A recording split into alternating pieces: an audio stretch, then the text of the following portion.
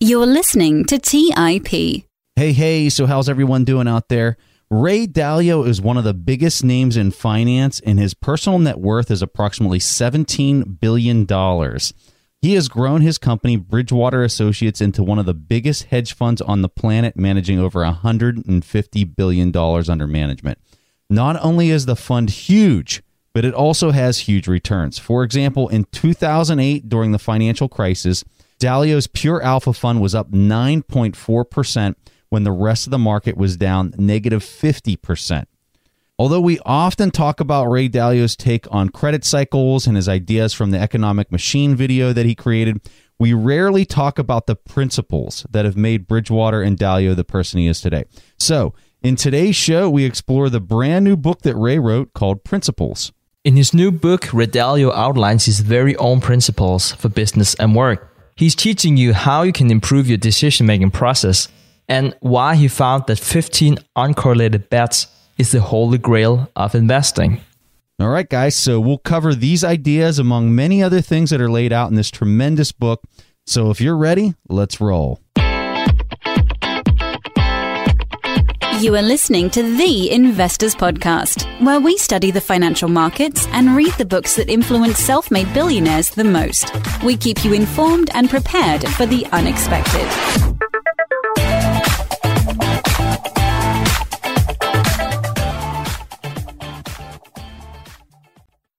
All right, how's everybody doing out there? So Stig and I, like we said in the introduction, are going to be covering Ray Dalio's new book, Principles. And this is a fantastic book. I'm sure everyone that listens to the show on a regular basis knows that I'm extremely biased in my opinion about anything that Ray Dalio writes because I'm a very big fan. But this book was phenomenal. I'm curious what Stig's initial thoughts are, though. I mean, where to begin? I'm looking here at my notes, and I literally have 8 pages of notes that I wrote down from the book. There's just so many things that you can take away, and not just as a business person. I think probably what Ray Dalio was getting more at than anything is how to live a successful life. And not just a successful life in terms of financial means, but how do you live a good life? How do you find what you really want? What's the goal in life and how to achieve them and live well with them? Yeah, this book is... I'd like to think that we read a lot of books. This book is definitely in my top 5 of all time because I think that there's things in here that are definitely life-changing for people if they really dig in and try to understand what he's doing here. So without further delay, let's go ahead and just start plowing through this. The book is broken down into 3 parts. Part 1 is titled Where I'm Coming From. Part 2 is titled Life Principles. And then Part 3 is titled Work Principles. So let's just start with the first part of the book. And there's a lot of different chapters, so we're not going to go chapter by chapter, but we are going to go by the 3 different parts.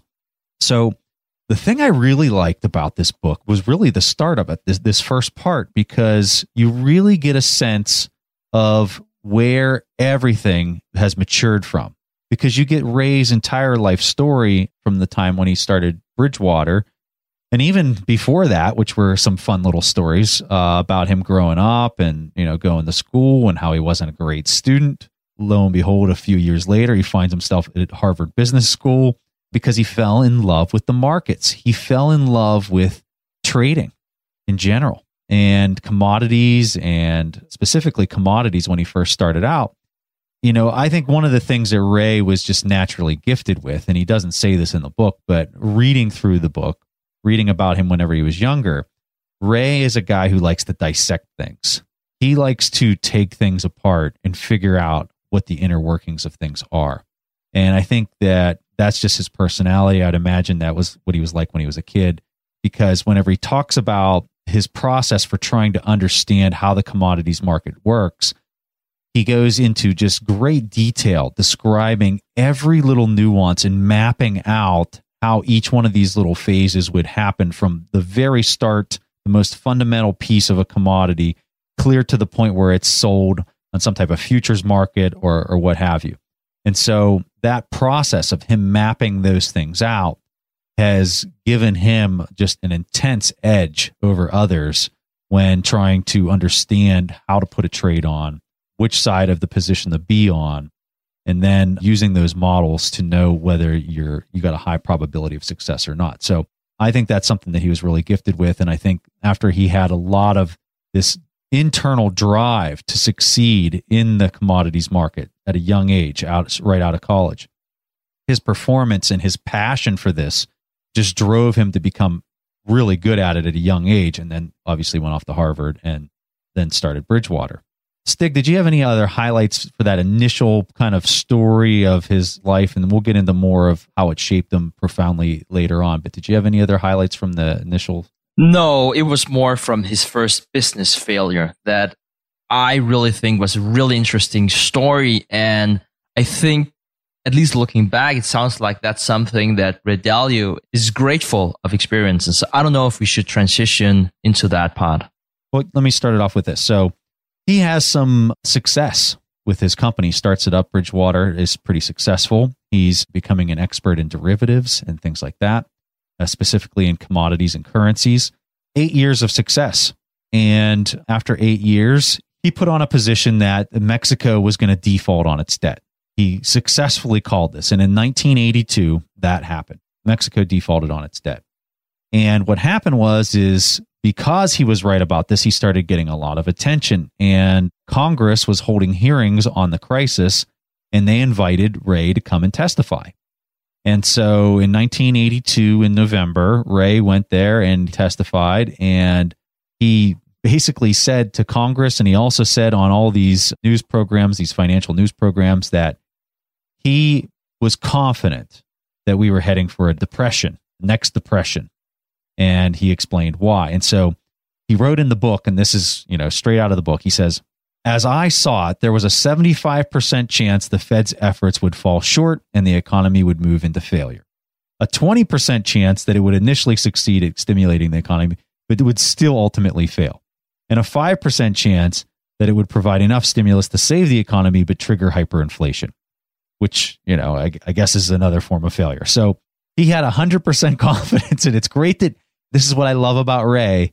It's great that he puts this in the writing, and he's so, transparent about this mistake. And that's what I love about Ray, is he's so transparent. So he's writing here, I had 100% confidence that this thing was going to fail. And then in the next paragraph, he starts off the paragraph. He says, "I was dead wrong." So he eventually found out why he was wrong. And he said that as the money poured out of these borrower countries and into the U.S., it changed everything. It drove the dollar up, which produced deflationary pressures, and goes into all this stuff, which actually ended up fueling a boom for the next, decade and a half. So he was dead wrong. And so what he got out of all this, he said that I learned a great fear of being wrong that shifted my mindset from thinking I'm right to asking myself, how do I know I'm right?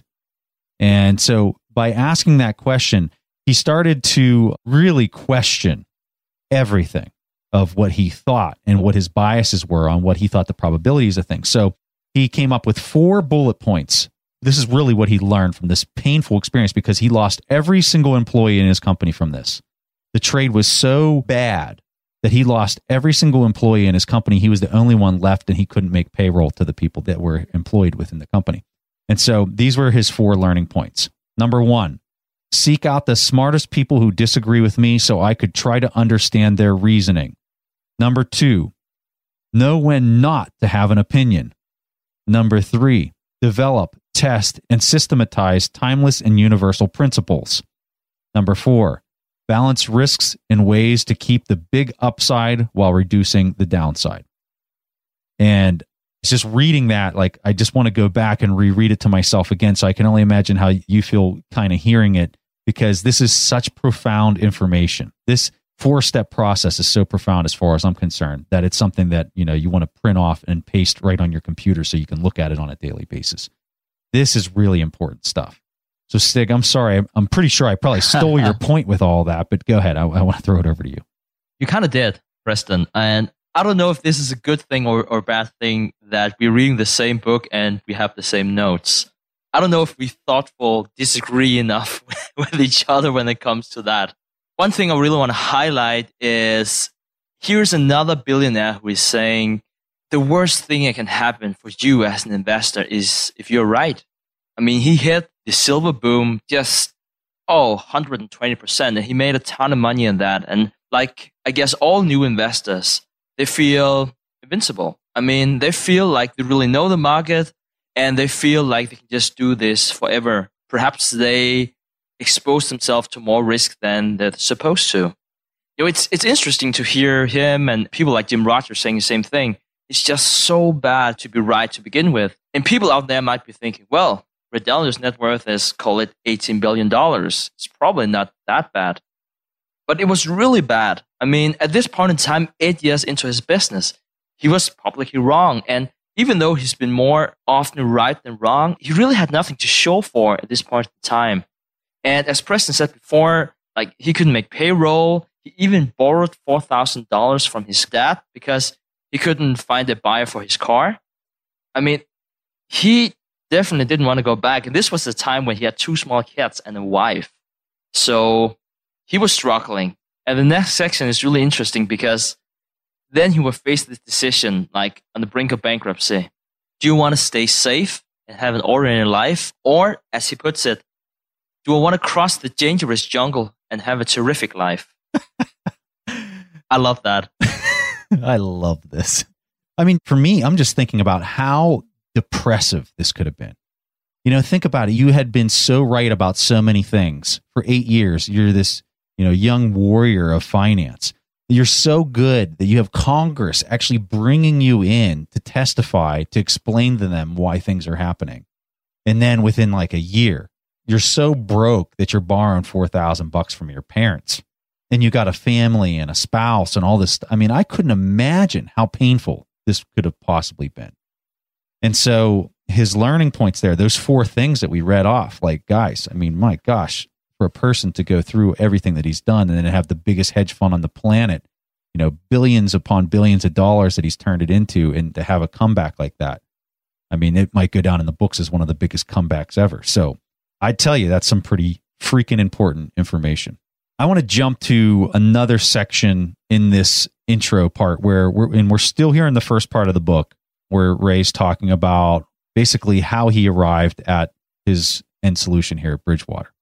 And something that I really like, this is something that we've covered in other episodes, but I think it's really good to bring up again.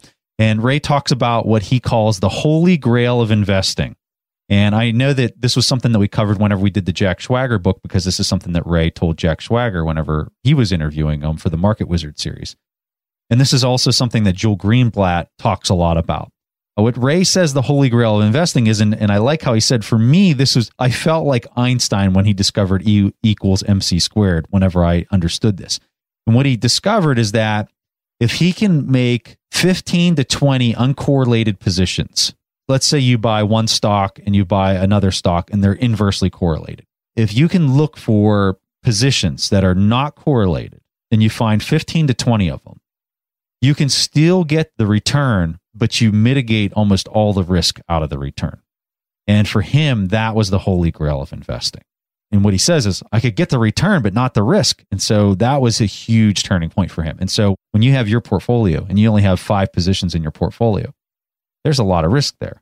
They might be completely uncorrelated, but because you only have 5 positions, you haven't reached this threshold. And he has a nice little chart in the book that's, worth the money of the book itself, as far as I'm concerned, just looking at this chart, because it shows you mathematically why that is. And this is on page 57 of the book. If you've got the book, you can flip to page 57 and you'll see exactly what I'm talking about. Let's take a quick break and hear from today's sponsors. Don't just ride the index, seek to outperform it with Fidelity Active ETFs. Learn more at fidelity.com/active ETFs. Before investing in any exchange-traded fund, you should consider its investment objectives, risks, charges, and expenses. Contact Fidelity for a prospectus, an offering circular, or if available, a summary prospectus containing this information. Read it carefully. While active ETFs offer the potential to outperform an index, these products may more significantly trail an index as compared with passive ETFs. Fidelity Brokerage Services, LLC, member NYSE, SIPC. Our friends at Corient provide wealth management services centered around you. Corient's goal is to exceed your expectations and simplify your life. Corient has been helping high achievers just like you enjoy their lives more fully, preserve their wealth, and provide for the people, causes, and communities they care about. They're one of the largest integrated fee-only U.S. registered investment advisors, and Corient has deeply experienced teams in 23 strategic locations. They have extensive knowledge spanning the full spectrum of planning, investing, lending, and money management disciplines. The teams at Corient put the collective power of their expertise into building you the custom wealth, investment, and family office solutions that can help you reach your holistic financial goals, no matter how complex they may be. Real wealth requires real solutions. For more information, speak with an advisor today at Corient.com. That's spelled Corient.com. That's Corient.com. When Rainn Wilson had a great idea, he turned to AT&T Business. They assured him no matter how out there his idea may be, they had his back. So he came up with this, a talking pillow designed to put you to sleep, backed by a reliable network and the only network with built-in security controls. And thus, Sleep with Rainn was a hit. Take your business to the next level at business.att.com.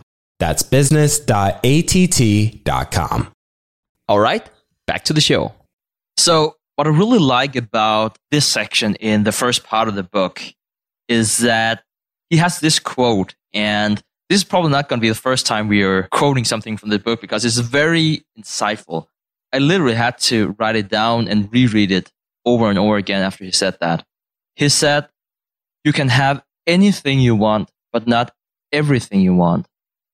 And that was his big realization after his crash. So I'm just going to say that again because it's so profound. You can have anything you want, but not everything you want. Not even if you're Red Dalio, not even today. He talks about how he cannot even have that today with $18 billion. That was something that you could really take away. Yeah, so I love this quote as well, Stig. I'm glad that you pulled this out because what he's really getting at is you can do anything you want in your life. And in fact, we're going to get into some of the recipes that he has in this book for getting anything that you want in life. But it all comes at a cost.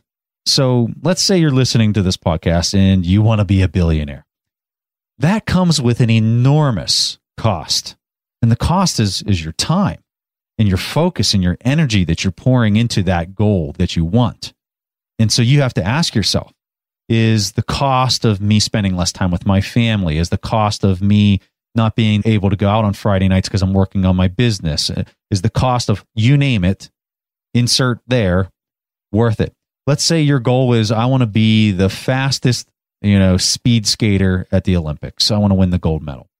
You can have that if you work your tail off for it. You can go after that, but it's going to come at a cost of everything else that you're passing up. And that's what Stig's getting at with this quote. And that's such a profound quote. I love that quote. Yeah. And he continues and he's saying that he has this equation that he's been using throughout his life. He's saying that dreams plus embracing reality plus determination, that's equal to a successful life.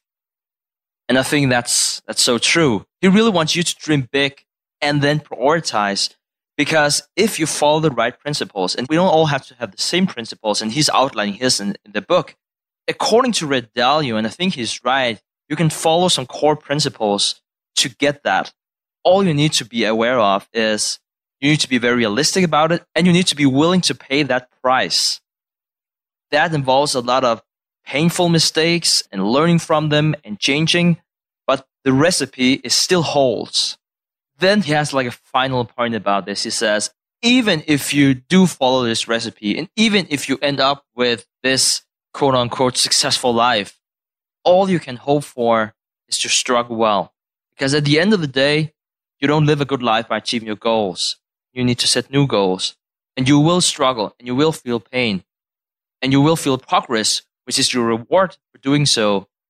But you can only hope for a life where you struggle well. That's all that we can hope for. And I think I don't want to sound bitter when I say that, but I think he's right about that. I think that is what we can hope for. It's funny, at the end of the Ed Catmull book that we read about Creativity Inc., he talked about this sense of emptiness after he had achieved his goal. And I think that that's what you were just kind of hitting at as far as evolving and the journey being the reward here. And we've heard that in other books as well. Just a critique of mine for Ray's formula. I don't like the word dreams. I don't know. For me, like, I saw that on his Twitter page, dreams plus reality plus determination equals a successful life. I agree with all the words there except for dreams. I think I like the word objective, or like dreams seem like they're like wishful thinking, I guess, for me. Like whenever I hear dreams, it just seems like something that you want to come true but might not. I guess I like the word objective better, like you're setting your course and your destination for this one thing. But that's just a critique of mine. So Ray, if you're listening, there you go. There's a critique. All right. So let's jump into the second part of the book. So I love the first part. For me, it was just fun to hear these stories because they were stories that I've never seen written before anywhere in the press.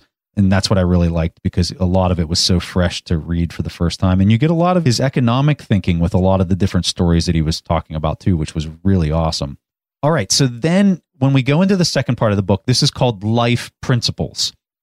And the reason he starts off with life principles instead of work principles is because I think in his mind, work principles are definitely subordinate to the life principles. He's starting with the big picture. He's describing what that big picture is and how he feels that it's articulated, the way that he's defining it from a very broad paintbrush. And then after that, then he gets into the more specific. So after you've set your goals, after you've figured out what it is that you want to go after, once you've set your objective, how do you build a business? How do you build an organization of people around that to achieve that objective? So that's the third part, is when he gets into all the work principles. So let's talk about the second part, which is the life principles. I learned a lot in this section. And the thing that just stands out in my mind about this entire book is something that I learned in this second section. And it's this idea that the individual's incentives must be aligned with the group's goals.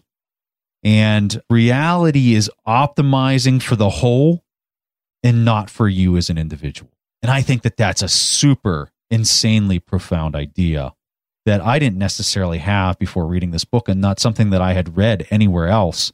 And what Ray is really getting at here is he believes that the universe rewards those that add value to the whole and not to the individual. And I think intuitively that makes sense to people, but I think so often very few people practice this whenever they're trying to think about how they can add value to the world or how they can create a product or service that isn't just good for a few people, but is actually beneficial to mankind as a whole. And I think when you think through that context, what you're actually doing is you're swimming with the current. You're actually moving in the direction of the current, which is a whole lot easier to get moving in the right direction when you're going with the current opposed to against the current. And so beyond that idea, which I think is really important, there's another life principle in here that I think is equally as important. And this is principle 1.3. And it's really simple. Be radically open-minded and radically transparent. And anybody who knows anything about Ray Dalio knows that this is such a fundamental piece to who he is. Everything there at Bridgewater is recorded. It's openly transparent. And the reason for all of this is so that there's an environment where truth is what's important. Nothing trumps truth in the culture at Bridgewater. And because of this experience that he had back in 1982 with having just total loss because he was wrong, I think he realized at that point in his life that if I'm wrong again, I don't want to go through that pain. So I got to be radically transparent. I've got to surround myself with people that tell me what they think the truth is. And he talks about how if I have an opinion that the sky is blue, I want to find somebody that has a very high level of credibility, that is an authority, that believes that the sky is green. And then I want to talk to that person who says that the sky is green. And I want to troubleshoot and try to understand why they think that idea is true. And then I'm going to compare it to what I think is true. And then between those two vantage points, the truth will emerge and you'll be able to find exactly what it is. So he's talking about, how do I destroy my own biases by going and talking to people and being just this person who wants to absorb and shut up and listen, opposed to a person who just wants to propagate my opinion and try to mindlessly make other people believe what I'm saying. It's not that at all. It's the exact opposite. How can I try to find out what other people have that have the exact opposite opinion so that I can understand why I might be wrong? This is not all just big talk. Like, he's sharing some of the feedback that he's not only giving to his employees, but But it's a two-way street. All right. So to give you guys an idea of this radical transparency that happens at Bridgewater, Ray provided an example in the book, which is just awesome. We love this. So after this meeting that he was having at his office at Bridgewater, he received this random email from a person who was also attending the meeting. And the email was a gripe that this person had with Ray's performance during the engagement and during the meeting. And so Stig's going to read the email that Ray received. So the email said this: Ray, you deserve a D- for your performance today in the meeting. You did not prepare at all because there is no way you could have and been that disorganized. In the future, I or we would ask you to take some time and prepare, and maybe even I should come up and start talking to you just to get you warmed up or something. But we can't let this happen again. If you in any way think my view is wrong, please ask the others or we can talk about it. I love this. Wow. That's honest. It's awesome. I mean, and where else would you see something like this? And the person probably got promoted after they sent it. You know, that's what I love about him. And basically what he said afterwards was that the reason why he really appreciated this is he can't grow as a person, or just as important, the organization can't grow if you don't have this honest feedback, or what Dalio calls radical transparency. And it's not just big talk, as you could tell. He shared it with the world afterwards. It was that good, even though it's probably sounded mean to a lot of people.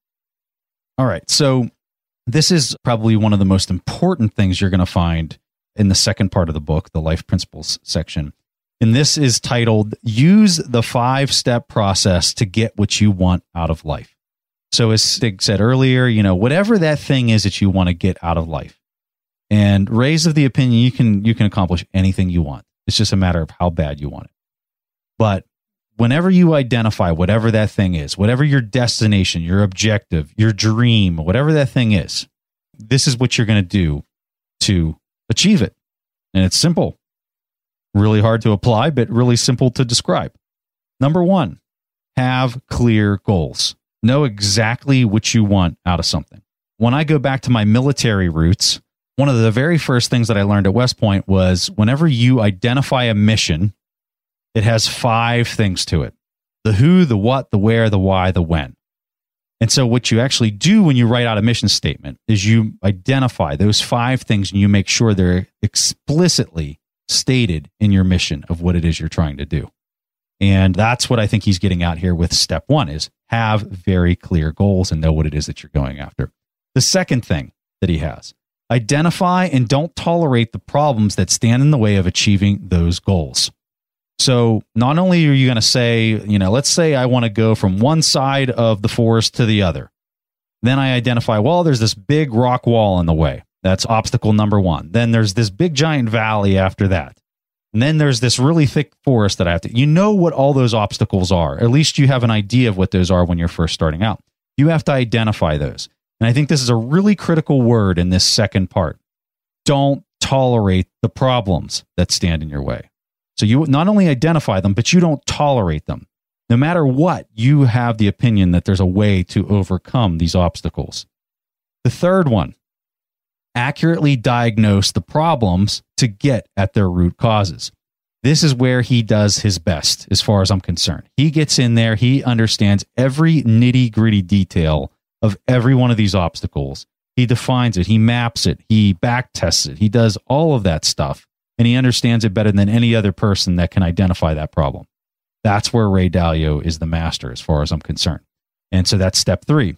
Step 4, design plans that will get you around those obstacles. So now that you know exactly how the obstacles work, what the problems are, how they're going to jump out and get you, now you got to design not just one way around them, but probably 50 ways around them and backups to the 50 ways to get around them because you're relentless and you don't tolerate the problems. Number 5, the last step, do what's necessary to push these designs through to results. Or in other words, be relentless is what he's saying here. That's the 5-step process to get what you want out of life. So another thing that you probably need to write down and hang up on your computer and look at and think about every time that you want to accomplish Small goals, big goals, mammoth goals, and goals that scare you when you think about them, as we're stealing from other people's quotes. That is really, really important. He gets into the nitty gritty of all of this stuff in this book, and this book is so freaking organized. Honestly, Stig, have you ever found a book that's more organized than this book? No, he's definitely a numbers person. The way he puts everything up in bullet points, it's almost like a textbook. He is just so organized. So this is the first part, this is the first chapter, this is the takeaway, these are the bullet points that, it's in the right order. Yeah. It's just like we're doing this book no justice whatsoever. So like if you're listening, there's like, oh, I'm getting everything I need to out of this book. Wrong. You're not getting everything out of this discussion from this book. Like we are hitting on the basics. There's so much more to this, so much more substance to this than you could ever imagine. I think you're absolutely nuts if you don't have this on your shelf and have gone through it at least one time. So the next thing I would like to highlight from this part of the book is he's talking about the cost of a bad decision. And I think this all relates back to the horrible experience he had whenever he went bankrupt, or almost, because he was wrong. He was perhaps only wrong on one thing, but that was enough to completely destroy the life he knew until then.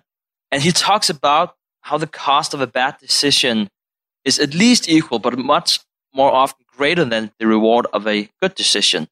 So you should know what you don't know is just as valuable as knowing. And I love how he talks about the risk-reward ratio. And I guess some of the next points I'm going to say, they might seem simple, but I would like to wrap this up and talk about how insightful it really is. Because he's talking about how you should always look at, so first, the risk and reward ratio. So always make sure you have a huge upside and a very little downside, which also ties back to what we talked about before about having 15 uncorrelated bets. Now, this might be more seen in a financial perspective, but this is basically like everything in life. And the example he gives is that a lot of people would focus on going from probably being wrong, call it 45%, to probably being right, say 51%. Because we have this tendency as human beings to be, well, if it's more than 50%, that is what I should do because it's probably right. And he said that based from his experiences, no, not at all. Why don't you go home and study and go from that 51% to, say, 85%? And then make an uncorrelated bet, whether that's in life or in business. And it's just profound that if you compare this to, say, a politician, and this is not Dalio's word, this is my example. If you compare this to a politician, you've probably seen a ton of interviews with politicians, and I'm sorry if they're just an easy target here, but you see this politician, he'll be asked a question, and you can see that he really doesn't know what he's talking about. He is saying something that he thinks is right. And it turns out he's wrong. But he really can't be what you would call a flip-flopper, right? Because that's such a curse word in politics. So he's just painting himself more and more into that corner. Because he said this one thing that he said without knowing the facts. So I really think that is what Dalio is getting at here. What is wrong by saying, I understand where you're coming from. I don't know if you're right. Let me go back and think about it. Let me find people who thoughtfully disagree with me. And then hopefully I can go up to 85 plus before I will make a decision of what to do. We need to search for the truth and not for who said what, who can we give credit. That doesn't matter in Dalio's world. It's all about how do we find truth. And I think that decision-making process is one of the most important things you can take away, not just from this chapter, but from the book in general. All right, so let's move into the third section, the third part, and this is called Work Principles, and this is broken into 3 different sections. The first section is a section about how to get the culture of the organization right. The next section is how to get the people right. And then the last one is how to build and evolve your machine or your protocol for running the business.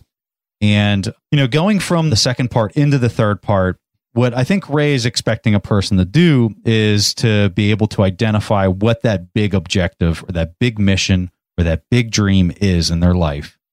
And then they're slowly growing a business around that objective that they're trying to create, the value that they're trying to create for the world.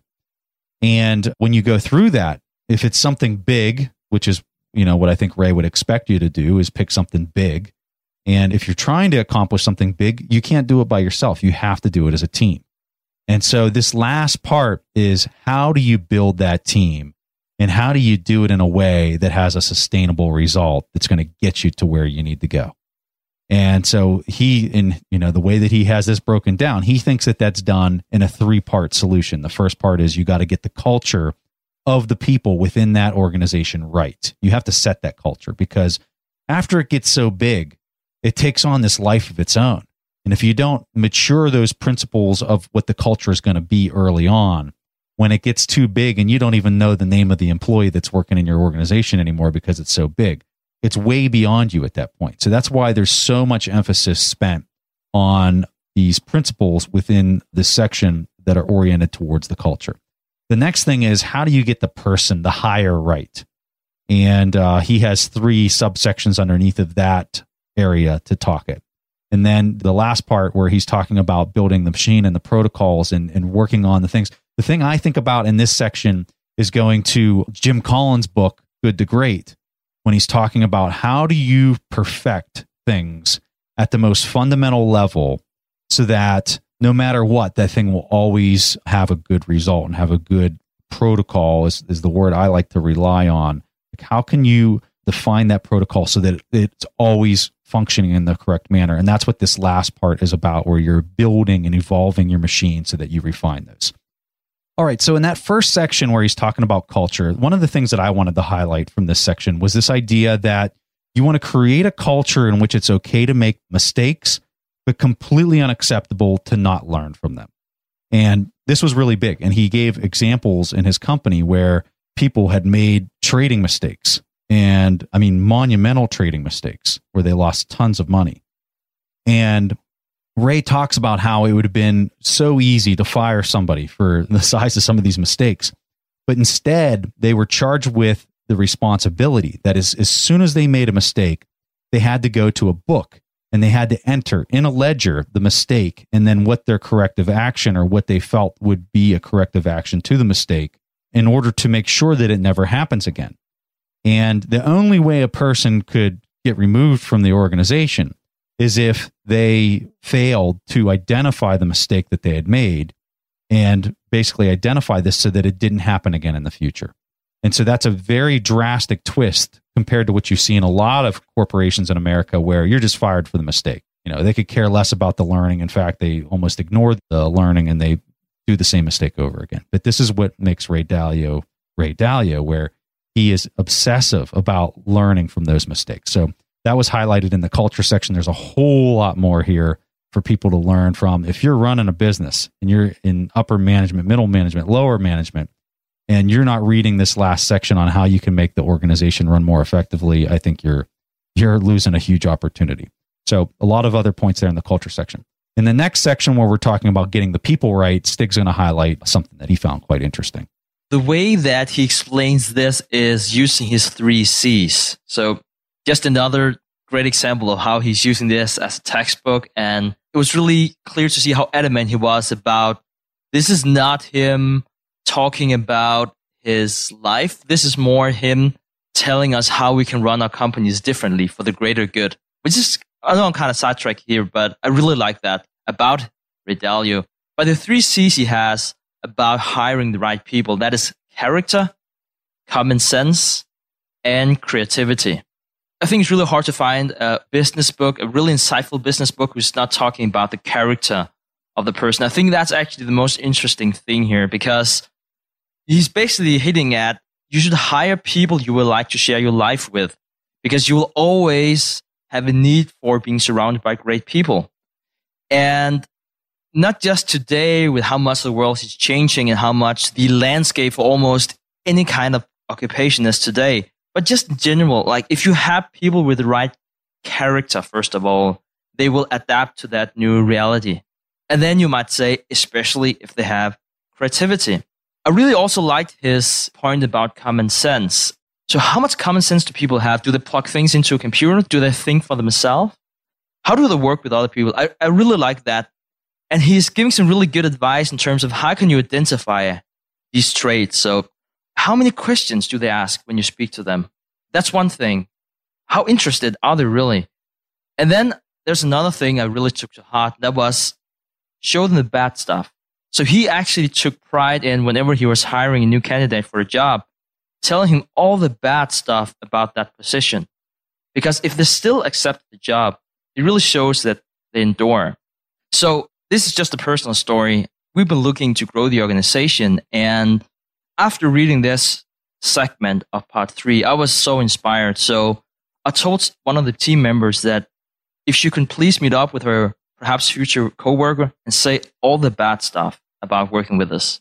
That's a long list. And I said, I won't ask you what you said. I won't ask the candidate. But if that candidate is still getting back to me and saying, I still want to work with you, well, I have Dalio's word for that it shows that an endure. And I get that. I mean, I know I'm almost laughing when I say this, but it actually makes a lot of sense because you don't have to say the good things more than once. People will remember that. You don't have to say if you're paying north of fair, if you're giving paid vacation, if you're having all these benefits. You don't need to say that more than once. But really make sure they know what all the bad stuff are. Because that's the job too. The job is not just collecting that paycheck. The job is not the prestige or whatever else you can offer. It's the bad stuff. That's also what life is all about. I'll tell you who would have a long list is our audio editor who's listening to all of our mistakes that get edited out of these recordings. Let's take a quick break and hear from today's sponsors.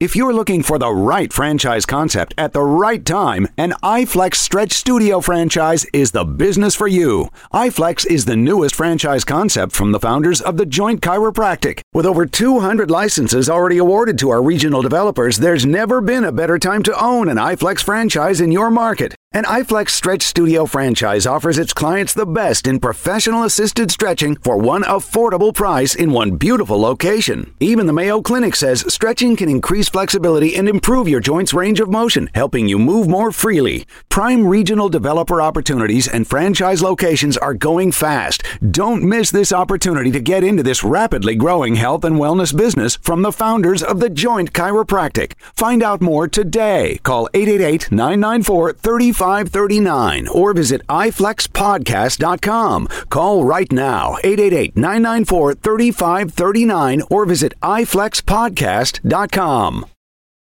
Kyle, you're connected with a ton of different investors and portfolio managers, and you're just really in the know on a lot of these things. How do you keep up with all the day-to-day headlines for your portfolio companies? Yeah, so I used to have a ton of issues with this, and that was until I started using Yahoo Finance. Really? What's so great about it? So Yahoo Finance is awesome. I have my whole portfolio entered and I can easily see all the top headlines to keep up with the recent news. And each day you get an overview of the major global events that might be moving the market. So I'm ready to easily pounce on any opportunities that come my way. What else can you do on Yahoo Finance's platform?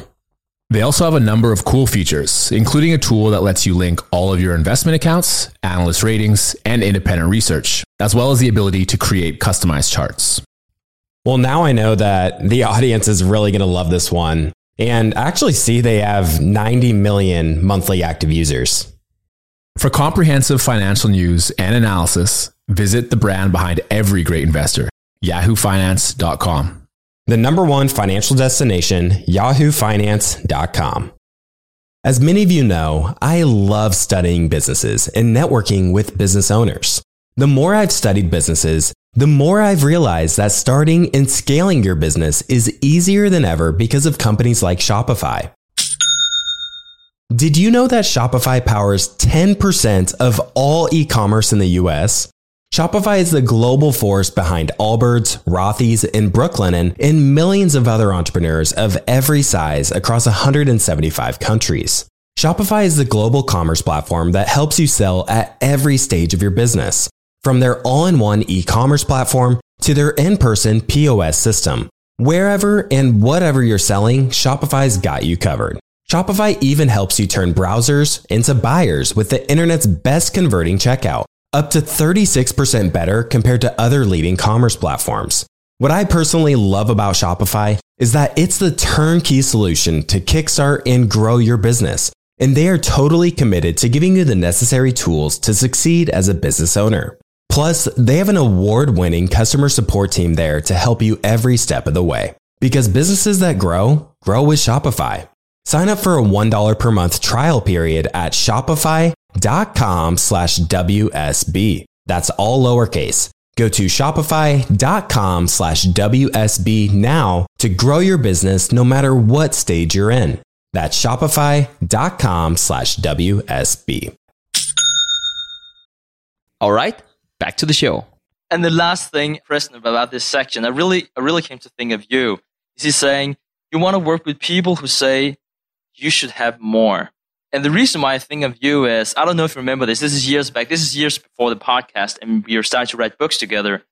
And I was like, why is this guy offering me such a good deal? I don't know if you remember that call, but it's something I really remember. And honestly, Preston, I'm sorry to say, but the first thing I thought was, Preston is really a bad businessman. I came from this background as a trader, and as a trader, it's all about, if I can gain $1, you would need to lose the same. I mean, it is a zero-sum game, more or less.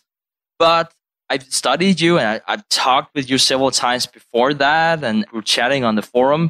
I knew you were not a bad businessman. So this was a brand new concept for me, meeting people who are saying, you should have more. Because what happens is you have this positive feedback loop. If people are telling you you should have more, what's typically happening, you know, it might sound counterintuitive, is that you would go and say, no, you should have more, or at the very least, then I should provide more value than what we originally talked about. I really like that about the book. It was so insightful and so much. It's really a testament to his point about meaningful relationships. It is a great financial decision to work with people who say you should have more, but even more important, it's a good way of living your life. Yeah, I think a lot of people underestimate the power of compounding goodwill. And that's a really powerful force that is something that's hard to learn because you've got to give away a lot in order to see the effects of it. And I think a lot of people don't have the ability to let go and actually see it mature and see it compound and work for them. But thank you, Stig. I appreciate that. It was really nice of you. Well, even though I said you were a bad businessman. I took it as a compliment. All right. People out there are rolling their eyes. All right. So that's going to wrap up our summary of the book. Now what I want to do is talk about something that happened to me personally.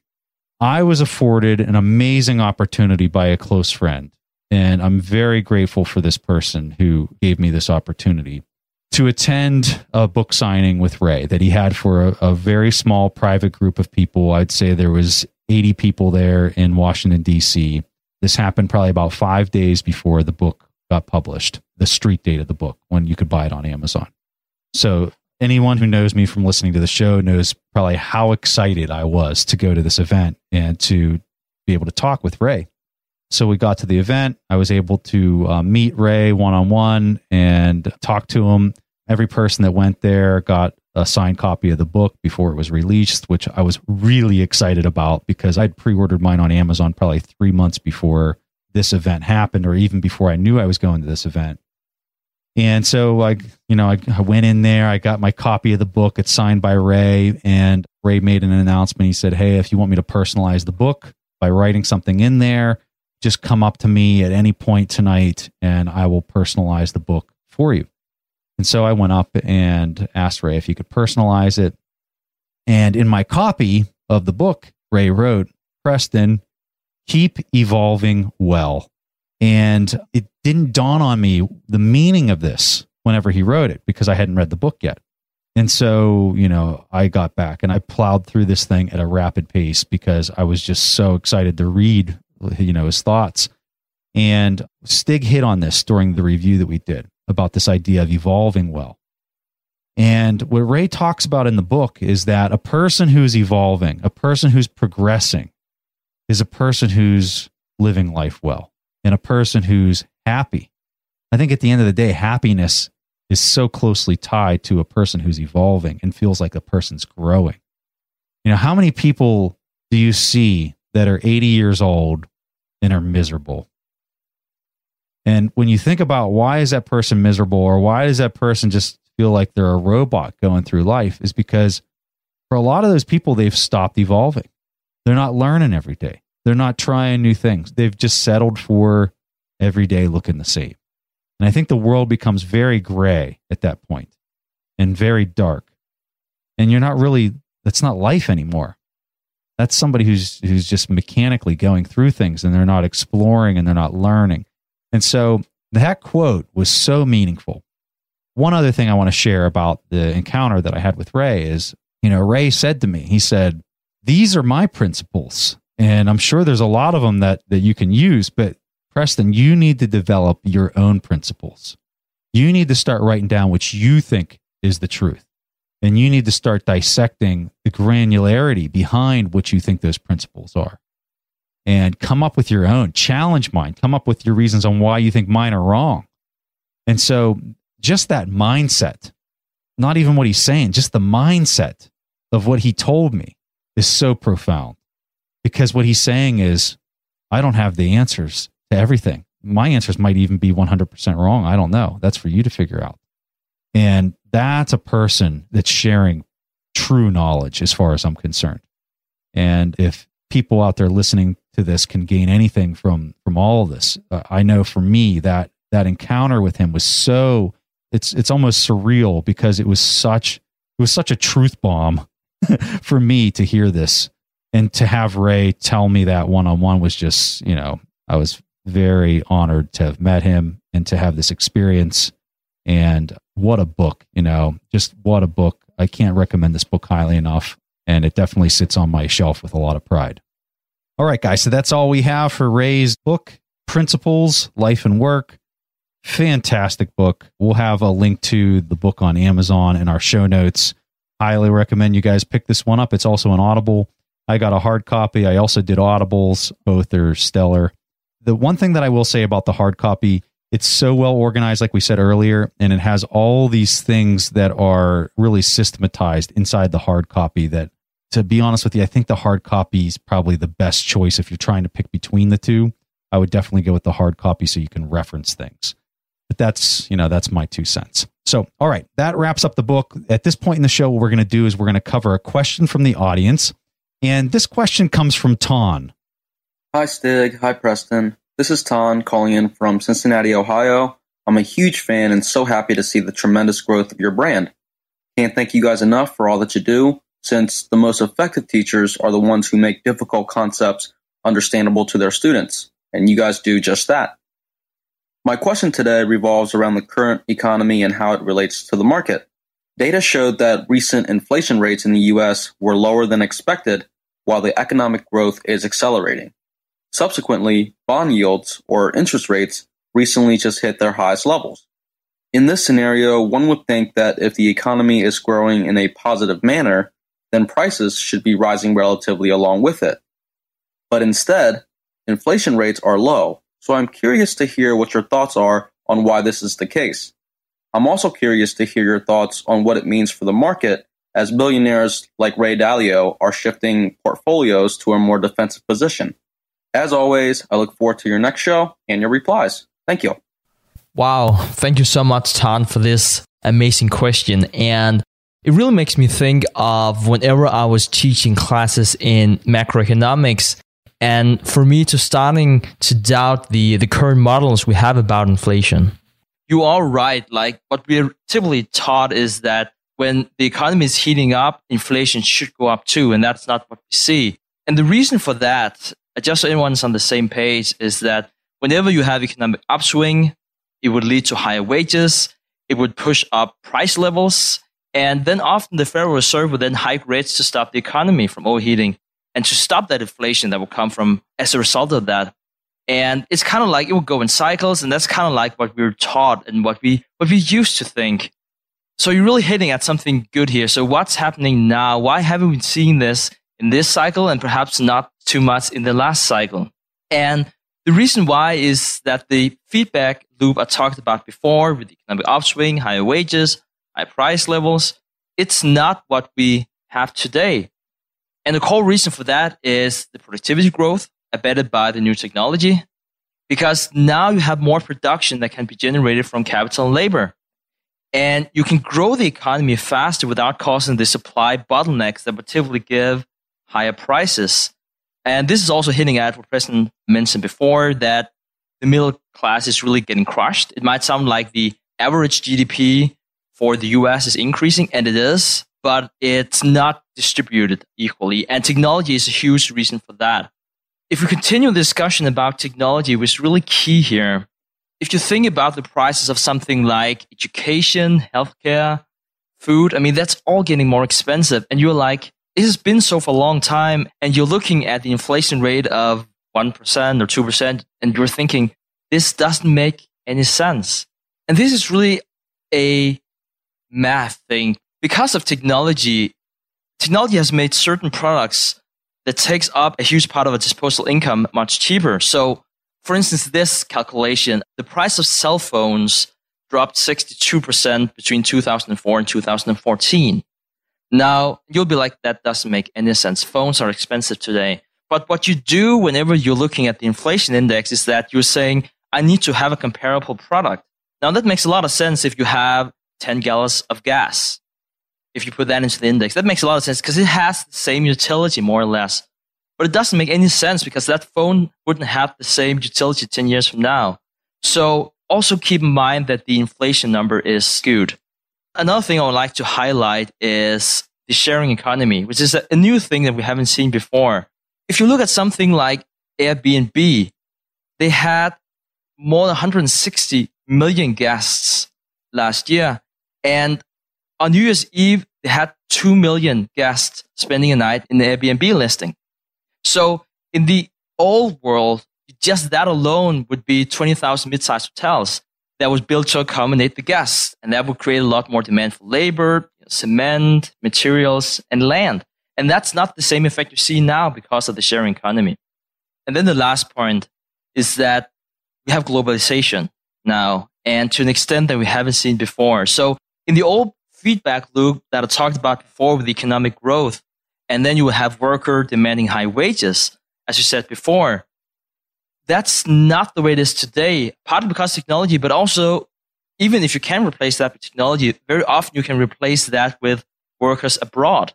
So by definition, since they will work for a cheaper wage, you can't pressure up the prices, and so the wages won't increase, and in turn, the inflation. So I guess that was kind of like my own reflection of how macro has changed, how inflation has changed, and how we probably need to rethink inflation and what to do about it in this new globalized and technological world.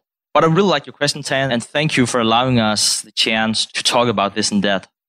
So this is a very appropriate question for this episode, Tan, and I'm going to hand you off to an article in our show notes.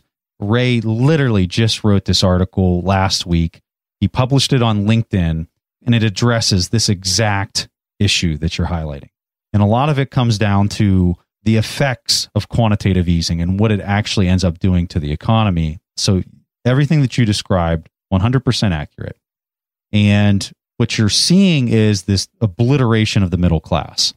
And so where you are seeing growth, you're seeing growth in the hands of the elite. You're seeing the asset accumulation and the asset appreciation in the hands of the elite. He goes in and he quantifies everything with stats and statistical proof to back up every one of the claims that he has to substantiate his position. All right, for the second part of the question where you're asking about where do you think things are going to go?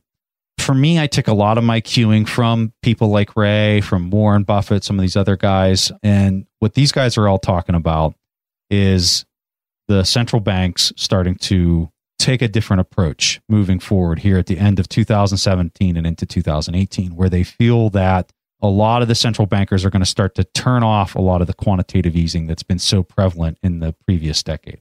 You're already seeing that with the Fed here in the US. You're still seeing the ECB and the Bank of Japan doing quantitative easing at humongous rates. So for me, I'm having a hard time buying it. You know, I recently heard an interview with Ray on Bloomberg where Ray was saying that, 2018 is going to be the year where the central banks start to reverse. What you're going to see is that bonds are going to start to sell off and you're going to start to see rates on bonds going up. That's what his expectation is moving into 2018.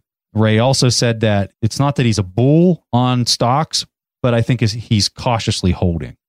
And I think he still has a fairly sizable position in stocks, but I think that he's not looking to call a huge upside there. I think that it's more of a sustainment kind of thing. So my expectation is very similar to all of that. I think that the bond market is going to have a fairly substantial sell-off. I think most of the sell-off in the bond market is going to happen on the short end of the yield curve, on the duration side. So like the shorter duration bonds are the things that are going to be moving a lot. If you get out near to the 30-year side of the bond yield curve, I think it's going to probably be pretty flat, maybe go up a little bit, which means that it would sell off a little bit. But, I would agree with that expectation. One concern that I'm going to say is that I think the ECB and I think the Bank of Japan are much more of a wild card to pull in their quantitative easing efforts than I think people are giving them credit for. I guess my opinion is I think they're going to continue to print.